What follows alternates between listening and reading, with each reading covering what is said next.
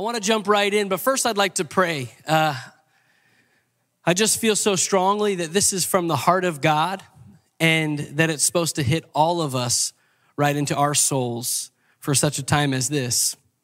And so I'm humbled that I get to be the one to deliver it. But I pray that I'm the bow and he is literally the arrow, that we walk away remembering his words and his voice. So can we pray right now? Jesus, we thank you for who you are. We thank you for your goodness and your faithfulness. We thank you, God, that you are almighty and yet you desire to be with us and to carry us, to walk through this journey. May our hearts be open. May our ears be open to hear from you. I will speak imperfectly, but you are the perfect one, Lord. And everyone here, you know their story, where they came from, where they are, and where they are going. So may we encounter you today. We say this in the name of the Father, the Son, and the Holy Spirit. In Jesus' name, amen. Amen. What happens in the wilderness doesn't stay in the wilderness.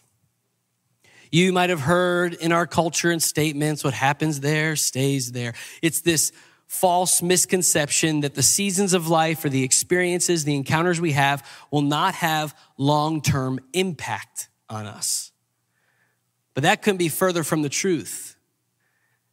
And I know for us, many of us feel like we may be in a wilderness season. Our whole world, a global pandemic, political issues, racial issues, everything that's coming to the surface right now, wondering about your jobs and your security and your finances and food, all these things, we can find ourselves in a wilderness. But see, people of God, today the challenge is this. Because you are a follower of Jesus Christ, a follower of the way, you are called to be different than the world. You're called to do things different than the world. You're actually set apart, a holy people. A holy people. Which means when we find ourselves in these seasons, we shouldn't look or react like the world does, like broken humanity does, the coping mechanisms they go to, the things they look to and pursue to find meaning and purpose. We should look different. We should be different. Now, when I was in college, during one of the fall breaks, me and about 8 guys decided we wanted to go and we wanted to hike through the Grand Canyon. So we went to a place in Arizona called Havasu Falls. It was beautiful. We hiked down there. We got to our spot, and the Havasu Falls area is plush. There's waterfalls. It's green. It's beautiful. But one day we decided to make the long hike in, about 8 to 10 miles in and 8 to 10 miles back. But that hike in was going to go to the Grand Canyon. So we were hiking and going, and we're young and we're strong and we're ready to take on whatever we find. And so as we're going in there, all of a sudden, in a moment, the scenery changes like this. In just a snap, it goes from beautiful, plush greenery to dusty, sharp rocks. Huge rocks, it's dusty. And suddenly, in a moment when we look around at each other, we're 19, 20. We looked at each other, we're like, yo, we're in the wilderness.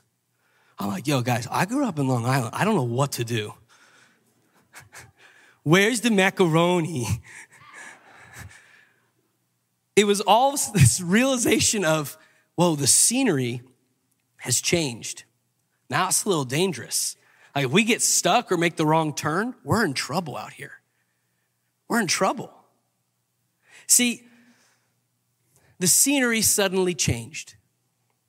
Now, how many of us right now feel like that? In just a moment, the scenery has changed. The climate, the terrain.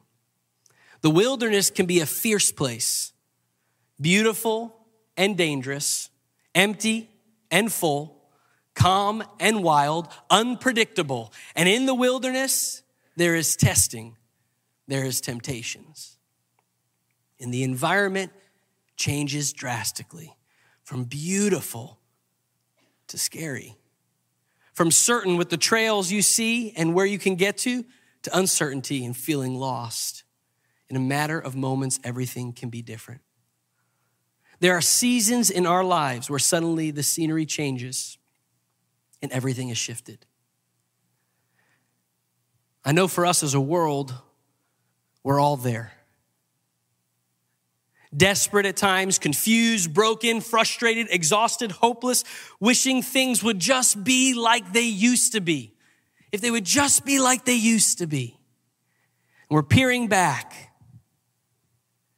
But people of God, my challenge to you from the heart of God today is that we would be present in the wilderness. And I want to focus in on one man of God, David, King David. David spent many years in the wilderness.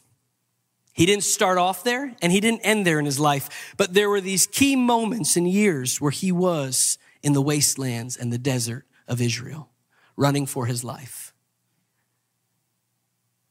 And the things that took place internally, the surrender and what he did there affected the rest of his journey.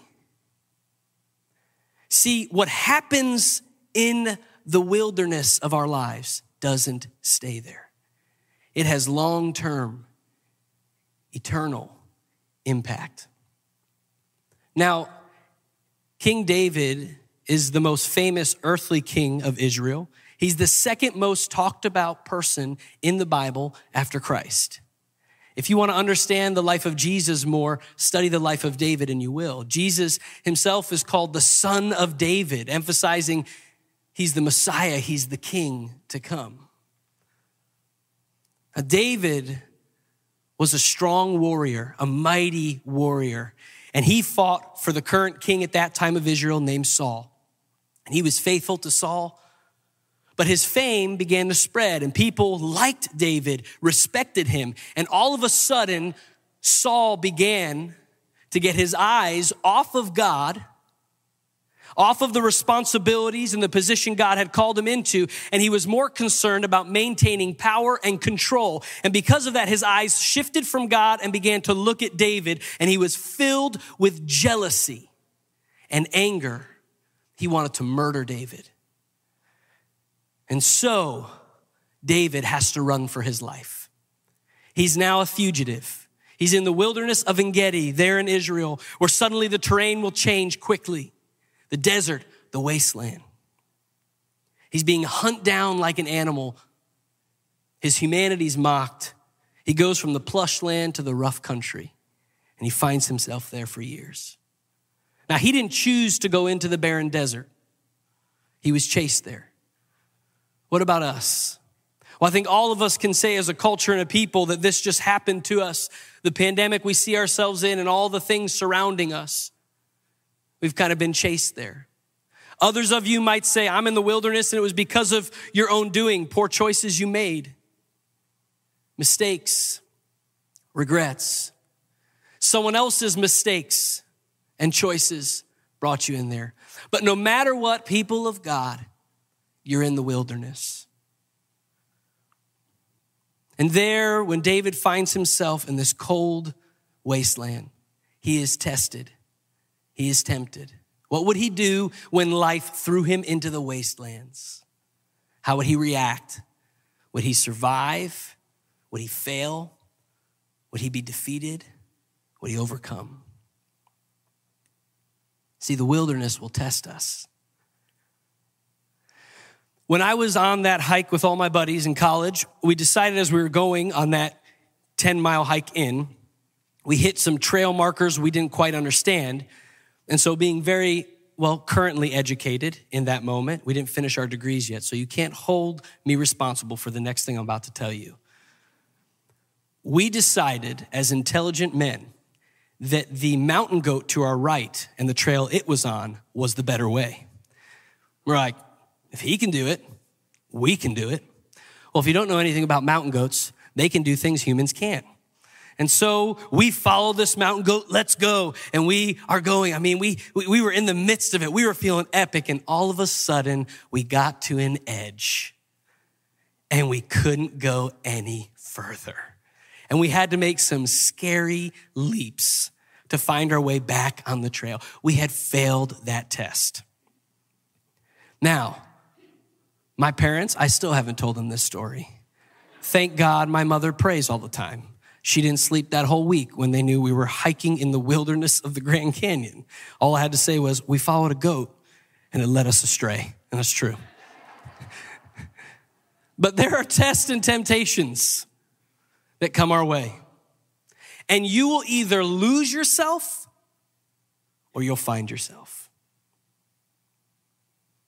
See, David was God conscious. He was God aware. God was on the forefront of his mind. God was the lens he was seeing things through. David knew that God had anointed him to be the next king of Israel, but he didn't quite understand the way things were going. He probably thought it would look very different than being hunted like an animal in the wilderness. But David was different than those around him. He was set apart. He didn't do it the way everyone else would have. There's this one moment in 1 Samuel chapter 24 where we read that King Saul finds out where David is and takes thousands of men to go capture and kill David. And while he is on that journey with these murderous intentions, Saul decides he has to go to the bathroom. Nature calls and he goes into a cave, takes his robe, throws it aside. Little does he know, in the back of those deep caves of En-Gedi, David and his men are crouched down. Their eyes are already adjusted to the darkness of the cave. They see Saul, the man trying to kill them. And they say to David, David, this is a divine moment. God has literally delivered your enemy into your hands. What a right moment. This king, he does not walk in justice or fear of God. He's hateful and jealous. What a moment that in his humanity, relieving himself, that he is slayed. This is such a God moment. And so they begin to charge after, and David silences them and stops them. Because David knew he was called to be different, set apart. David sneaks up and he cuts a piece of the robe of Saul's garment. After Saul leaves the cave and goes a little distance, David and his men come out. And David declares and yells out, showing the piece of fabric he had cut. Says, I could have killed you, but I decided not to. Now hear me. There's a moment here. There's a moment that takes place. David spares Saul's life.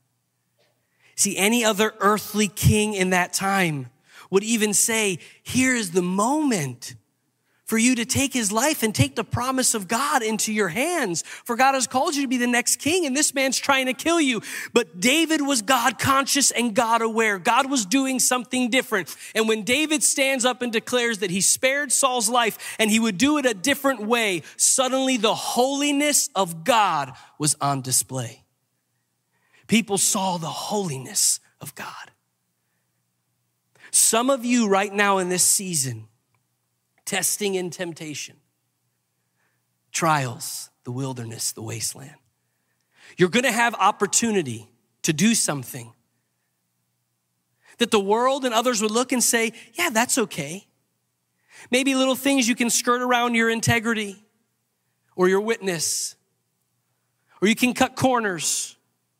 Because in the long run, it feels like it is a divine plan and it's a good thing from God and a blessing. And I'm telling you, you have a moment that if you do it different and you are God conscious and we're God aware and we see it through the lens of God, then it becomes a moment when you make the right choice, the God choice.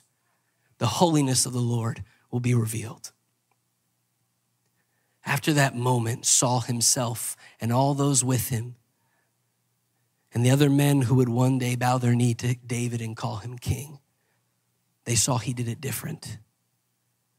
Not only did he respect God, but he feared God and he was with God. We're called to do it different. There was David and there was Saul. David was chased into the wilderness and found God. Saul chased David into the wilderness and lost God, because Saul's eyes were looking elsewhere. See, in the desert and the wastelands, we can either have a life of blasphemy or prayer. If you choose prayer, you're on the path of holiness. If you choose blasphemy, you're on the path of wickedness. You could either stand here in these moments and say, God, I curse you. Or you can get on your knees and say, God, I need you. Prayer or blasphemy.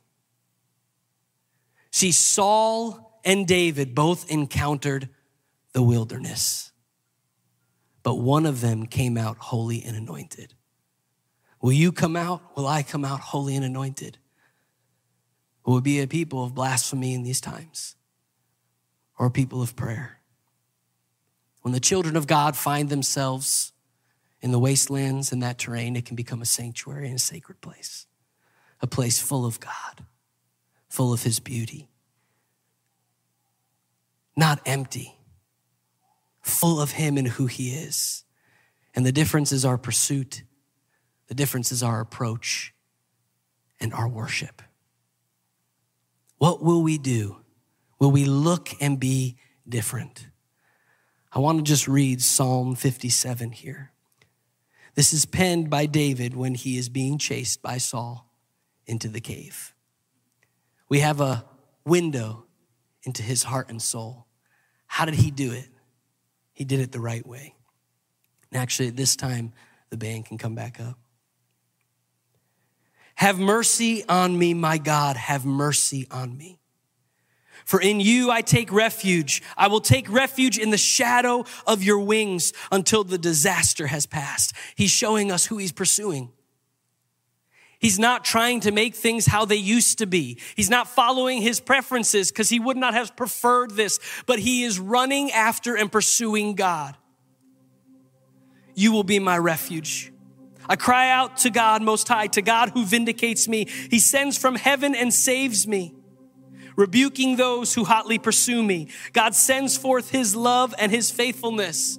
David knew who was with him. It was God. David knew how to approach God. He wasn't more concerned like Saul about maintaining what he had, but he was ready to participate with what God was doing. See, if you in the wilderness just keep thinking about the past and what things were, and it's not evil to look back, but to try to get back is evil. Because God's got something for us ahead. Saul wasn't willing to yoke himself with the will of God for what was to come. It could have been a beautiful transition and blessing, like a spiritual father to a son from Saul to David, but instead it became evil and wicked. Saul was now a wicked and evil king, and David was a holy and anointed one. All about the approach. Who was God, and who would he be to them? I'm in the midst of lions, and I'm forced to dwell among ravenous beasts, men whose teeth are spears and arrows, whose tongues are sharp swords. Be exalted, O God, above the heavens. Let your glory be over all the earth. They spread a net for my feet. I was bowed down in distress, and they dug a pit in my path, but they have fallen into it themselves. Now hear his worship. My heart, O God, is steadfast. My heart is steadfast. I will sing and make music. Awake my soul. Awake harp and lyre. I will awaken the dawn. That means in the darkness, in the moments of restlessness as you're rolling around at 3 and 4 and 5 a.m., just in the midst of this difficult time in our world, let your praises awaken the sun that rises. In the darkness of the wilderness, David sings out worship and praise. When anyone else would say, why are you not blaspheming the God who made false promises to you? He'll say, no, his will is yet to come, but I will praise him, and my praise will awaken the dawn. I will praise you, Lord, among the nations, and I will sing of you among the peoples, for great is your love, reaching to the heavens. Your faithfulness reaches to the skies. Be exalted, O God, above the heavens, and let your glory be over all the earth. David was chased into the wilderness, but Jesus marched into the wilderness for us. Jesus creates a way for us, the path for us to walk in. He cleared the trail in and out. Just a moment, I'm going to briefly read Jesus' journey in the wilderness. Before I do, though, I want to tell you a quick story about my little girl, Emerson. She's 3 years old, and a couple weeks ago, we all know the blizzard we had in the snow, and it was deep, almost a foot. We were in the backyard playing with Evie, our oldest, and then Emerson.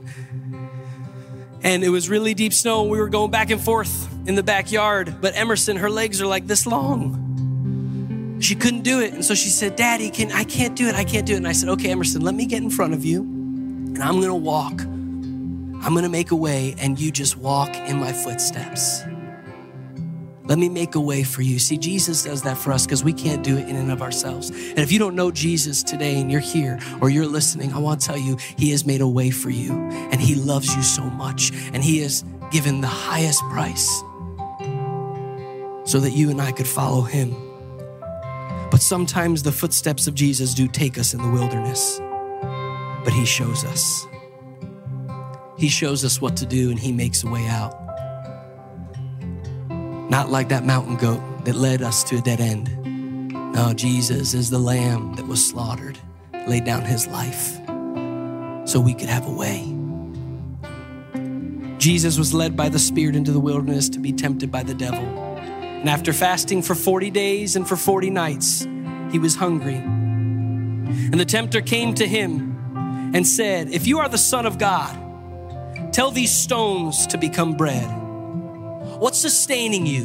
What are you pursuing? What are you running after? Honestly, ask yourselves. I'm asking myself, what is sustaining me? What am I running after?